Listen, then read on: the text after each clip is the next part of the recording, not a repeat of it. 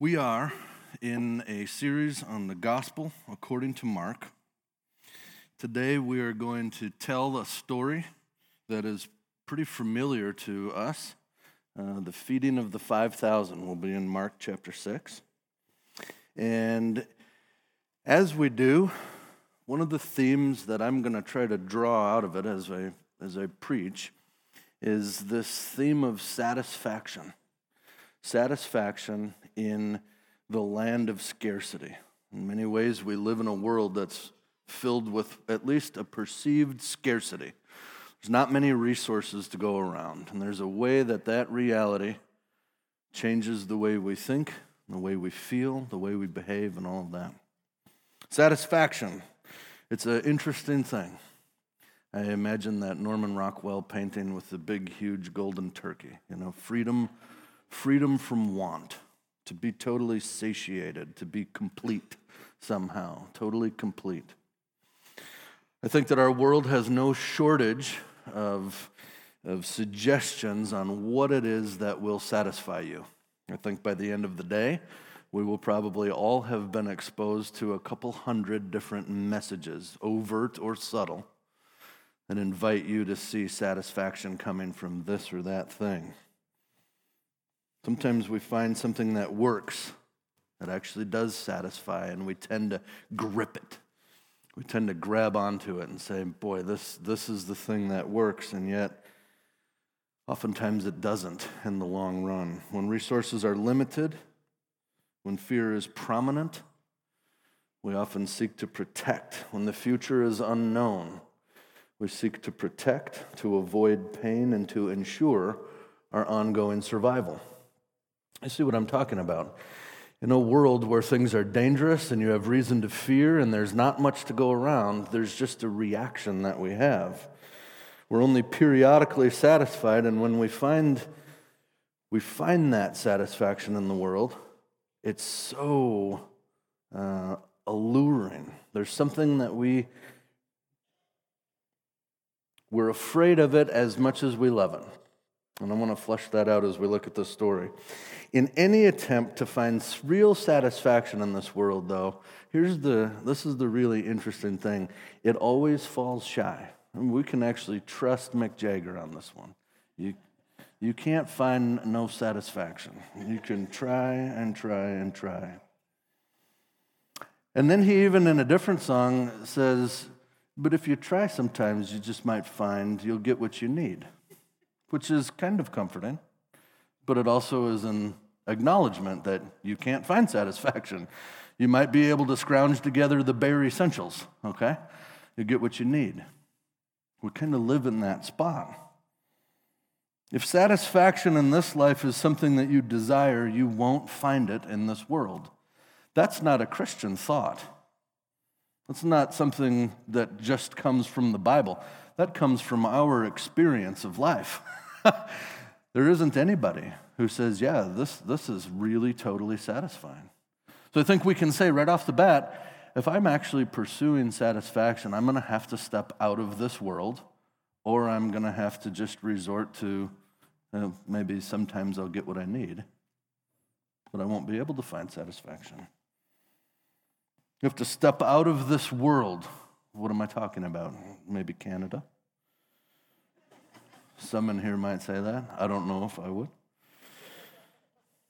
We've always known this, though, and I suspect this is why many people were really interested in this man named Jesus in the first century. Because he comes into the scene with some profound signs that he does, which people are pretty wowed by, okay? He's doing things that were very different than your average wandering teacher. But his preaching was odd as well. He was announcing the beginning, or the inbreaking, if you will, of a new world. There's something about living in this world, here we are 2,000 years later, we're still feeling the same drudgery. It cripples us, and it's harmful, and it's scarce, and it's weird. And for somebody to come in and say, there is a different world that's beginning, people's ears perked up. So he starts drawing these big crowds. He starts talking about this kingdom that the prophets had foretold long ago. I wonder if in some ways people had sort of given up. You know? It's kind of like, yeah, those old guys long, long ago talked about that, but it's just not happening, and I've got children to feed, and this is our reality. You can't get no satisfaction. It's a world ruled by a wicked king, if you will, if I could speak metaphorically. Our world is governed in this way, which you hear all the time about the atrocities of the way we try to govern one another. It doesn't usually work out well.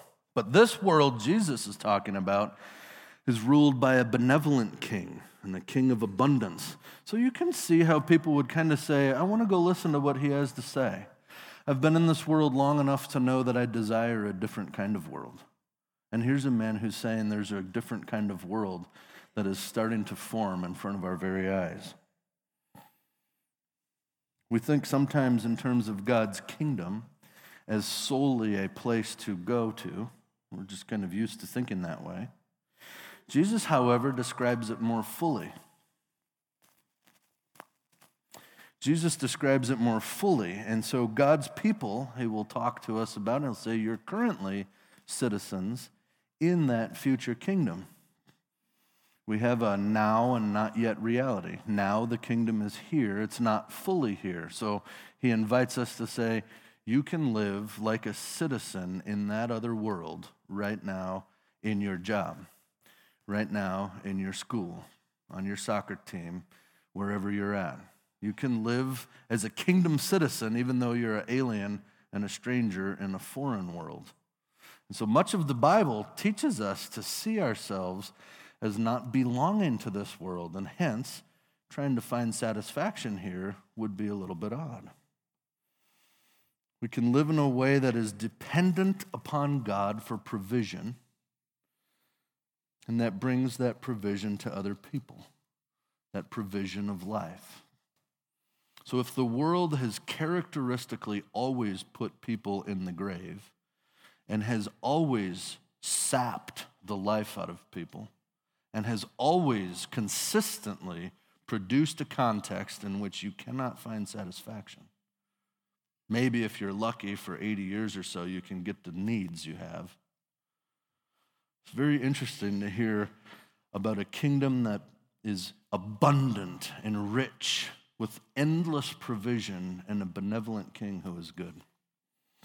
So, these things in mind, let's go to Mark chapter 6, verse 30. I'm going to read this story all the way through. And remember where we've come. Jesus talking about the kingdom of God, Jesus saying this is here now, and people are really perking up, and he starts drawing crowds, and they're kind of wherever he's going. Verse 30. Then the apostles gathered around Jesus, and they told him everything that they had done and taught. Sorry, pause for a second. If you remember when Ashwa preached a couple weeks ago, he talked about them being sent out. Jesus had sent them out to minister, to do his kind of work. Then last time I preached, it was on Herod and the beheading of John the Baptist at that party. We'll talk about that a little bit. So the context here is the disciples have now returned from where Jesus sent them out to do that work. And so they've come and they're telling Jesus about everything that they had done. So they were apparently doing things, and about everything that they had taught. So they're doing things for people, and they're teaching people things. Verse 31, and he said to them, come with me privately to an isolated place and rest for a while. For many were coming and going, and there was no time to eat. It was a very busy time. So they went away by themselves in a boat to some remote place. But many saw them leaving and recognized them, and so they hurried on foot from all the towns, and they arrived there ahead of them. And Jesus came ashore, and he saw a large crowd. You've got to be wondering what he's feeling right there. Here's the crowd again. Oh, here it says what he's feeling. He had compassion on that large crowd who was breaking into his retreat time, because they were like sheep without a shepherd. And so he taught them many things. When it was already late, his disciples came to him and they said, "Man, this is an isolated place and it's already very late. Send these people away so that they can go into the surrounding countryside and the villages, and then they can buy something for themselves to eat." But he answered them and he said, "You give them something to eat." They said, "What? Should we go and buy bread for 200 silver coins, or 200 denarii, and then give them something to eat? Should we go spend this amount of money just to give them a meal?" And he said to them, "How many loaves do you have? Go and see." Well, when they found out, they said, "Well, we have five loaves and 2 fish." And then he directed them all to sit down in groups on the green grass. So they reclined in groups of hundreds and 50s. He groups them all up. And he took the 5 loaves and the 2 fish, and looking up into heaven, he blessed, or he gave thanks, and he broke the loaves. And then he gave the loaves to his disciples in order to serve the people. And he divided the 2 fish among them all. And they all ate, and they were satisfied. And they picked up the broken pieces and the fish that were left over, and there were 12 baskets full. And now there were 5,000 men who ate the bread. You think 10 to 15,000 people. This would be how they recorded a crowd in the ancient world and just counted the males, the adult males. This is a large crowd of people, isn't it? That's fascinating. Here's Jesus engaging with his disciples. They're looking at this major dilemma. He seems to be right with them. He engages his disciples to belong to his work. He provides everything that they need to do his work. It's very interesting. Well, there's a couple of things that I want to note in this passage. Mark is our shortest of the 4 Gospels.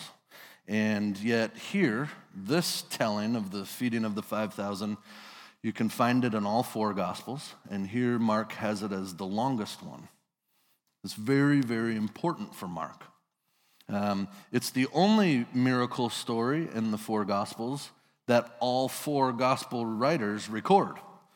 Every other miracle he does is only found in a few of them. But this is the one that all 4 Gospel writers said, we have to include this in our telling of the story of Jesus. That should cue us into the importance of this story. This is a window into that world, that other world, and it's a picture of the king of that world and how he's acting.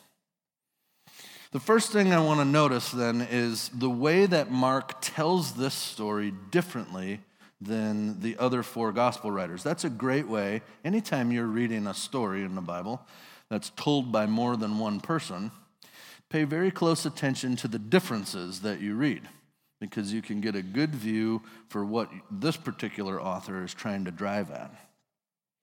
So the first thing, I've already mentioned it, is that this is a feast story, isn't it? Well, it's juxtaposed right next to another feast story. But the contrast is stark, isn't it? The last story was about Herod Antipas thinking of himself as a king. He really, really wanted to be a king. He wasn't. He was a tetrarch. He was one of 5 rulers. But he really wanted to be a king. He thought that he should be called the king, and he really was just a jerk. He was self-indulgent, debaucherous, kind of crazy. He was a pleasure seeker. We saw that whole scenario where he's got a family member of his, a young gal, doing some pretty intense dancing, etc. And he is deciding afterwards to do a little bit of beheading. And so we have a very odd and gruesome and grisly sort of party scene with the feasting of a worldly king and all that happens there juxtaposed next to this one. It's a big statement that Mark is trying to have us see. A big idea. Herod sought satisfaction from the world, didn't he? And he never found it. And he lived in perpetual discontentedness. Nothing Nothing was satisfying. You got to just pause for a second and just say, do I actually live in a state of perpetual discontentedness? Can I look back on my last week and see a heart primarily of thankfulness, or am I primarily upset with the way things are, with what I don't have, what I should yet acquire, whatever it would be? And if you answer that question and you say, man, I've been pretty discontent for a lot longer than a week, pay attention to what that says about where you're seeking satisfaction. It may very well suggest that you're trying to find satisfaction from things that very genuinely will never bring it, hence perpetual discontentedness like we saw in King Herod, or quote King Herod. But in this meal, we see the true shepherd king of Israel, and rather than taxing and exhorting and oppressing the people, he comes in and he leads them, he feeds them, he teaches them. You see a tremendous amount of care and concern for the people. You didn't see that in Herod. In this meal, we see him using some language, we'll come to in a second, where there's no doubt in my mind that Mark wants us to see Jesus as a new Moses kind of figure, and he wants us to hearken back to those times where Moses was caring for the people and leading them in a desolate place. Okay? I mentioned Mark has a unique way of telling this, and it's particularly long. I want to say that I think Mark would look at this as a real epiphany moment. We've been asking a question throughout this series on Mark, which is, who do you think Jesus is? Jesus himself asked that question of his disciples, who do you say I am? And I've suggested to you that's the most important question for a human being, far more so than where do you think you're going when you die? That's part of this question. But the main question is, who do you think Jesus is? Who do you say he is? How do you answer that question? Well, this story helps us to answer that question. He tells it in a way where we hear him use the words lonely and deserted or desolate place. It's around the Galilee region, and it's not a desert there. There's lots of crops that grow there, quite frankly. Today, there's big banana plantations, and there's lots of different fruits and vegetables that grow there. But it is rural. It is out in the countryside, if you will, and I think Mark takes some literary license to help us say, okay, I'm drawing their minds to a time when a leader led God's people into a deserted place. I think he's referencing Numbers 27 in this text, when he says, like a sheep without a shepherd. Now, in Numbers 27, and feel free to turn there, I want to spend a second here. In Numbers 27, we have a brutally depressing moment in the story of Moses' leadership. After all of those years of leading God's people, they're coming right up on the cusp of entering into the promised land, and they're thirsty, and the people are whining incessantly. God tells Moses, I want you to display my glory before the people. Moses says, all right, I'm going to do that, and then he does something different. He gets really frustrated, and he doesn't obey what God says. So it's right in this context where God now has told him, you're not going to be entering the promised land, Moses. I don't know what that would have felt like for him. I doubt it felt good. But notice Moses' heart here. Okay? After he rebelled against God, and he didn't show God as holy before their eyes at the waters of Meribah, then Moses spoke to the Lord. This is Numbers 27, verse 15. Then Moses spoke to the Lord, let the Lord, the God of the spirits of all humankind, appoint a man over the community who will go out before them and who will come in before them, who will lead them out and who will bring them in, so that the community of the Lord may not be like sheep that have no shepherd. Moses is being displaced from his leadership role, and the first thing he says is, God, give him a great leader. Would you please? give these men and women a solid leader who's going to lead them well. And I think when Mark writes in his gospel, he wants you and I to see in that feeding of the 5,000 moment, this is that guy. This is that leader. This is the one. Sure, there have been many other leaders in between now and then, and yet Mark wants us to see Jesus functioning similarly to Moses, but way better than Moses.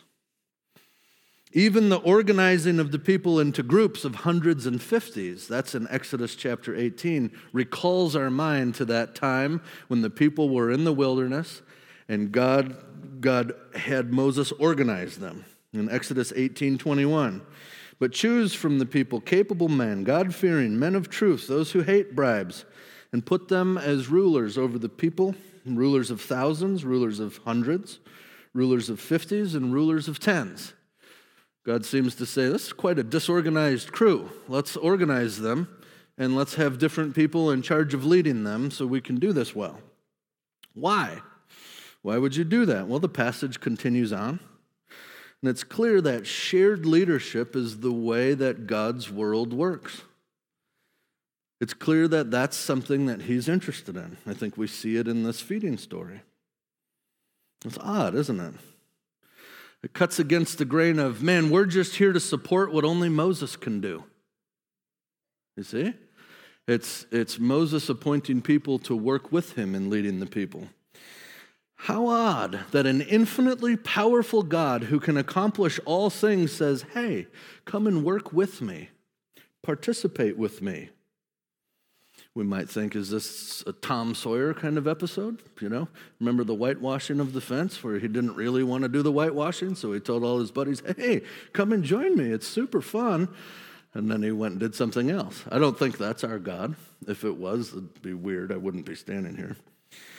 It reminds me, quite frankly, of my own father trying to help me grow up.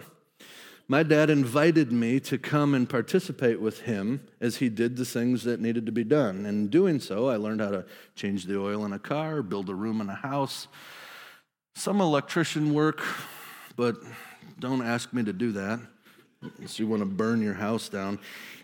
My dad helped me to learn things by inviting me to join him in the work that he was doing. I think that's more the case. And here in Exodus 18, Moses' father-in-law, Jethro, says to him, choose people to be part of leading, and this will make your burden easier. And they will bear the burden with you. And if you do this thing that God commands, then you will be able to endure. That's good. You can make it. You can endure. And these people will be able to go home satisfied. That's interesting, isn't it? Then people will go home satisfied. Did you catch that? I get stuck in the structures and how it works well. Give the people real responsibility in their community, and they will go home satisfied. Give them responsibility to bring satisfaction to the community, and all will go home satisfied. I think our world says the exact opposite. It says responsibility equals pain.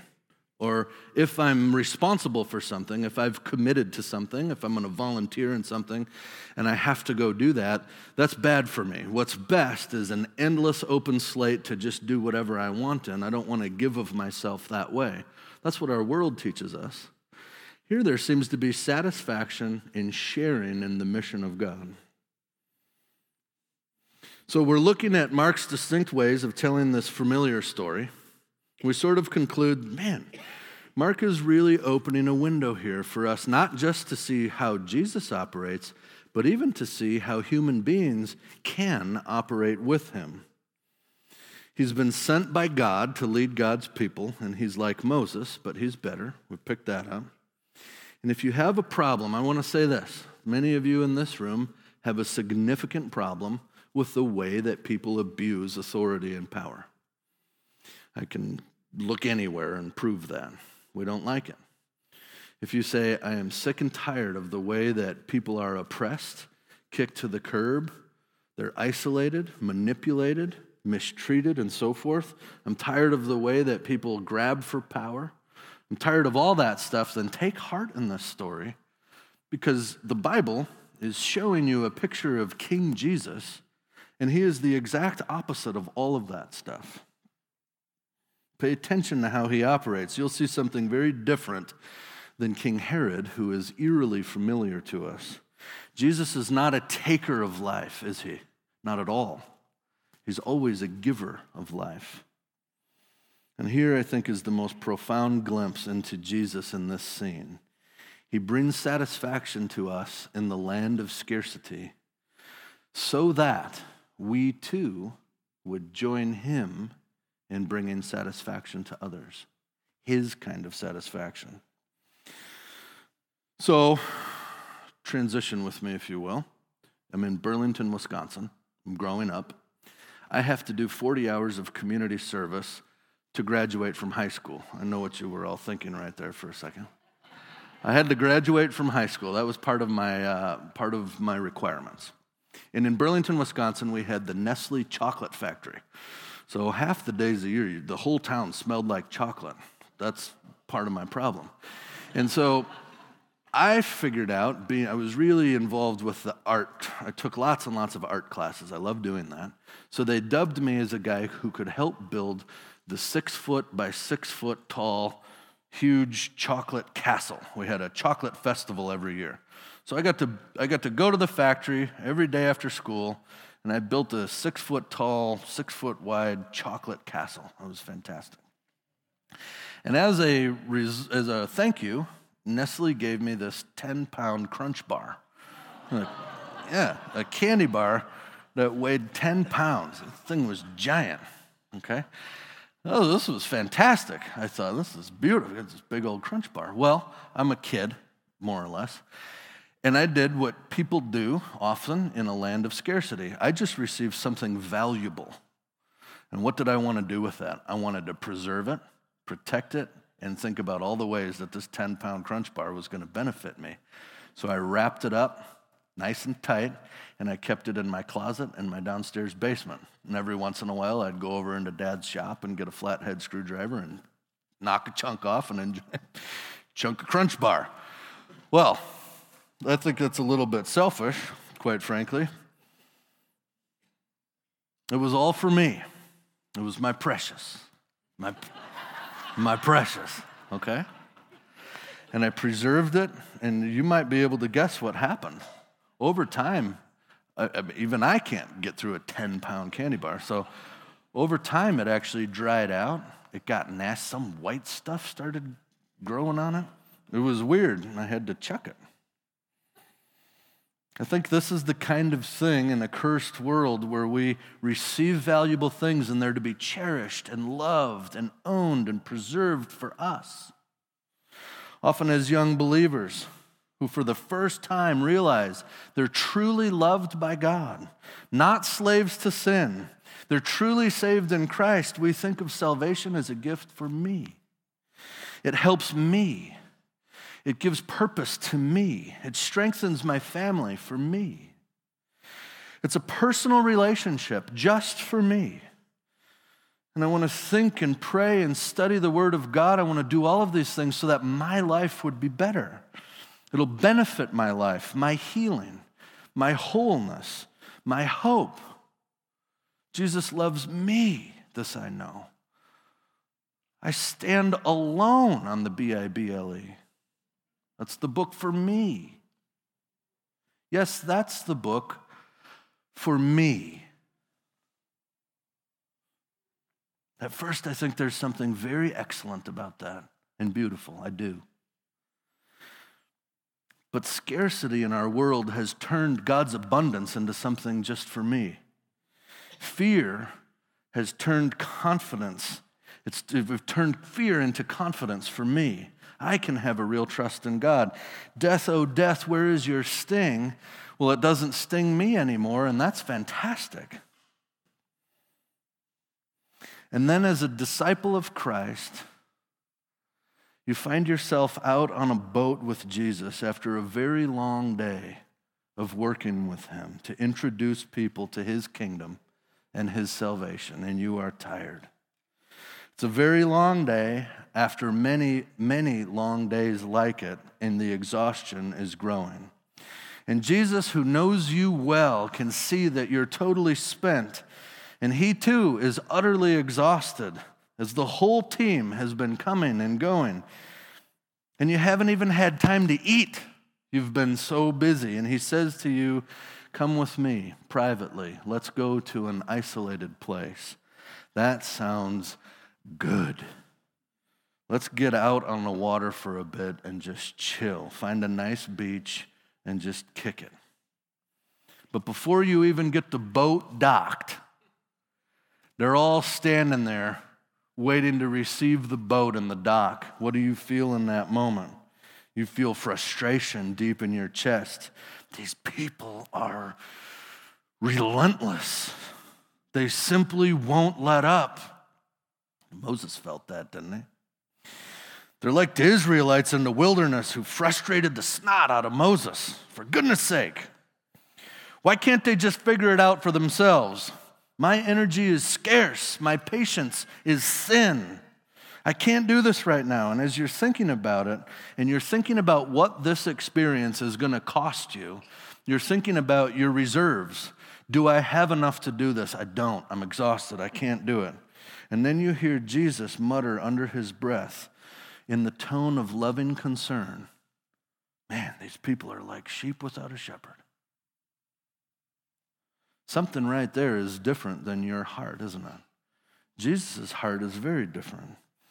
You're bummed because your little retreat is shot now. There goes the afternoon on the beach, and Jesus says, come on, boys, let's get over here. Now you're sitting there, you're looking at the huge crowd. There's probably 10, 15,000 people, and you think, man, if only these people in Montevilla, these people here in East Portland, if only they could somehow know Jesus the way that I do. They're walking around like sheep without a shepherd. If only they could know Jesus the way I do. And you truly pity them, hoping that somehow, some way, someday, God will reveal himself to them the way that he has to you. And then the evening comes, and your stomach is grumbling, and the crowd is murmuring as well. Several moms and dads hit you up for some advice on where to eat. And that request is just too much for you. It's not that you don't like people. It's not that you don't care about their needs. But in this world, things are scarce. It's a place where you're kind of on your own, okay? We kind of all agree. You're on your own here. Yeah, if there was some kind of endless source of sustenance, I could probably help you out with your food problem. But this is the real world, dude. Things are scarce. You need to be responsible for yourself. Enough people badger you about the food, though, so you go to the one in charge. You say, Jesus, hey, come on. This is an isolated place, and it's getting late. Send these people away so they can go into the surrounding countryside and find some food for themselves. It makes sense. It fits well with the way that things work in a land of scarcity. It's a reasonable request. But then Jesus, as he is prone to do, says something that is absolutely leveling. You hear it, and you're frozen, and you're speechless. You give them something to eat.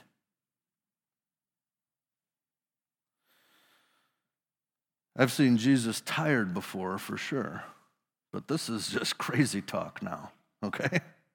Okay, should we go out and spend about 9 months' worth of wages to provide one meal? Where are we going to scrape up that kind of cash? As nice as that is, don't you know that 1 denarii is about a day's full wage? 200 of these is a big bunch of money. No, Jesus says to you, which is pretty relieving. I guess he doesn't expect me to pay for it all. Still begs the question, though, where are we going to get this food? And Jesus says, well, how many loaves do you have? Go and see. Well, you and your team pull out the food satchel. There are some barley loaves in it, probably. It'd be about 7 or 8 inches long, an inch tall. They're not very big. You've got 2 loaves, and you say, we've got 5 loaves, we've got 2 fish. And right then you expect them to say, oh, dang, I thought we had a lot more than that. Yeah, you're right. Send these people away. Goodness. That makes sense, guys. But he doesn't say that. He says something very different. It's almost like he's from a world of endless provision. It's almost like he comes from a place where God's abundance is rich always. It sounds like the kind of place the prophets talked about in Isaiah and elsewhere. Instead, he takes this aimless crowd of organized wandering people and he organizes them. And he gets them situated to receive what he's going to provide for them. And you're like, oh man, is organizing 50s, 100s. This reminds me of Exodus, where I learned about that in the synagogue. You wonder if Moses looked like Jesus does now, taking a group of wandering people and organizing them into groups. And then Jesus does something even more strange. He takes the loaves, the fish, he looks into heaven, he gives thanks, and he breaks the loaves. And then he gives the loaves and the fish to you. And you're doing the calculation in your mind. How did the grain and the grinding and the flour, the bread, the baking, it's all just happening. You're literally part of a miraculous work that he's doing. And he's not making the bread appear in all the different groups. He's making the bread appear in his hands and handing it to the disciples and saying, now you go give this to the people. Now the disciples are in step with Jesus, bringing his provision to the world. This is a symbolic moment, and it's helping us, I think, understand how God works. He gave us, we disciples, all of that food, and he told us to serve it to the people. I'd be lying if I didn't tell you in that moment that I would think to myself, man, with all of this bread in a land where things are scarce, I'm going to stash a few loaves for later. But you don't. You just give it out freely and openly. And I think that was a crazy day for the disciples on the shore of Galilee. Right when they were starting to think that Jesus was all about teaching and preaching, 100% devoted to delivering a truthful message, they realized he's also interested in caring for the person at their physical need level. That this kingdom that he is going to rule and that we will live in is one where all of your needs are met, all of them abundantly provided for. Jesus was given endless life so that we could offer it to others. Then I know it was just bread, that was just an afternoon, but still, the symbol is there. It was a huge moment. This is what the kingdom will be like. This is what the king is going to be like. Freely, abundantly, willingly giving. And then inviting us to follow his lead and join him. That day, Jesus revealed a part of his character that sends our hearts and minds, I think, into a bit of a tailspin. Yes, we worship him as the sovereign Lord and protector and provider. But when we really pay attention to his word, and we're doing that right now, we hear him saying, come after me, follow my ways. And in this person, Jesus, we see a God who creates order out of aimlessness, who gives guidance to people who only have themselves, who gives satisfaction to the hungry. And then we see the crowds, and we see the disciples, and you might wonder this: where do I sit in this story? Am I in the crowd, like a sheep without a shepherd, just sort of moving through life? Is that the place that you're at? I think in this room now, we're all sitting in one of these spots.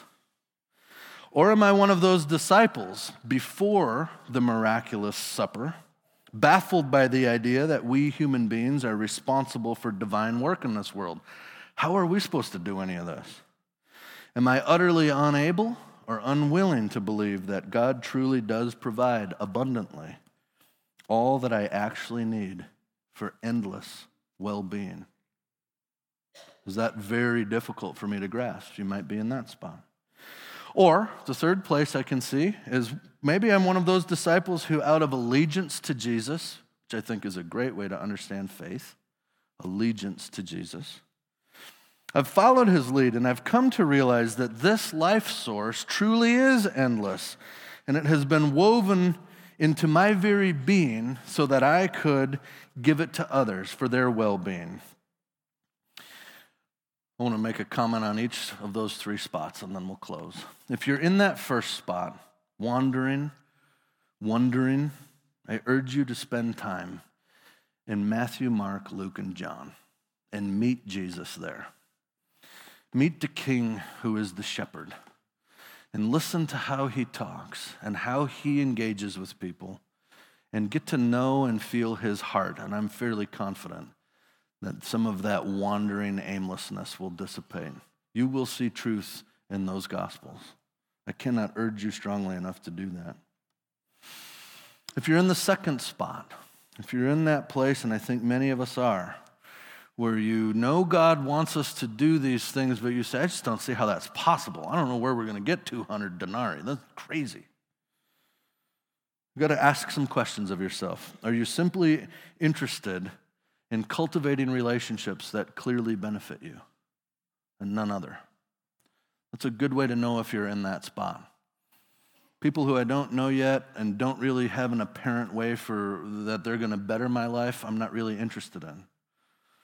That's one of those places where we sit and we say, I don't think I'm supposed to engage with everybody that God sets in my path, just the ones that will benefit me.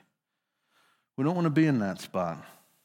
If you're in that spot, you're going to be very interested in your personal relationship with Jesus and not very interested in loving or helping other people. And I think we see that on the front end with these disciples. And it takes them a while to learn this. Churches will become all about your own needs rather than the well-being of other people. You'll love the way that pastors and leaders can help your life. But when it comes time to help the pastors or the leaders or your other brothers and sisters, you'll be scarce. And if you're stuck in that spot, go back to this story this week. Really see what Jesus is inviting us to. To the men and women here at Central Bible who have been here for a long time, I really need you to own this story and to lead us as you see many new faces coming into the congregation, to be able to open yourselves up to those new faces and say, I don't know if this is going to benefit me or if it'll be awkward or whatever, but God has placed these new faces here in this church, and I am going to bring the love of Jesus to them. I can't do that all by myself, neither can a whole staff of leaders. We need to be that way as people.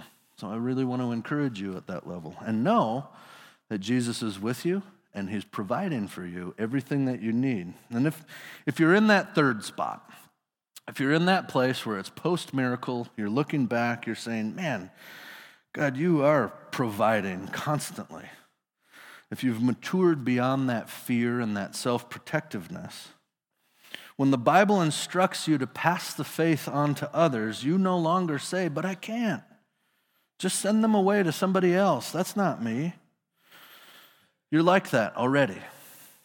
If you're in that spot when the Savior invites you to join him in ministering the gospel to this world, you no longer say, but there's no way. I'm not gifted. I'm not smart. I can't speak or communicate well. I don't have enough money or resource. You've moved beyond that to say, I can do all things in Christ who strengthens me. I want you to be encouraged as you embrace that courage and open yourself up to live with Jesus in his endless life of serving others. You will be participating in a divine mystery. This is beautiful. This moves it from obligatory into real life. Do you want to be alive with him? It's a kind of living that moves you well beyond anything in this world. And instead of being motivated by selfish ambition, instead of being motivated by protectivism, instead of being motivated by self, in humility, you will be moved to treat one another as more important than you.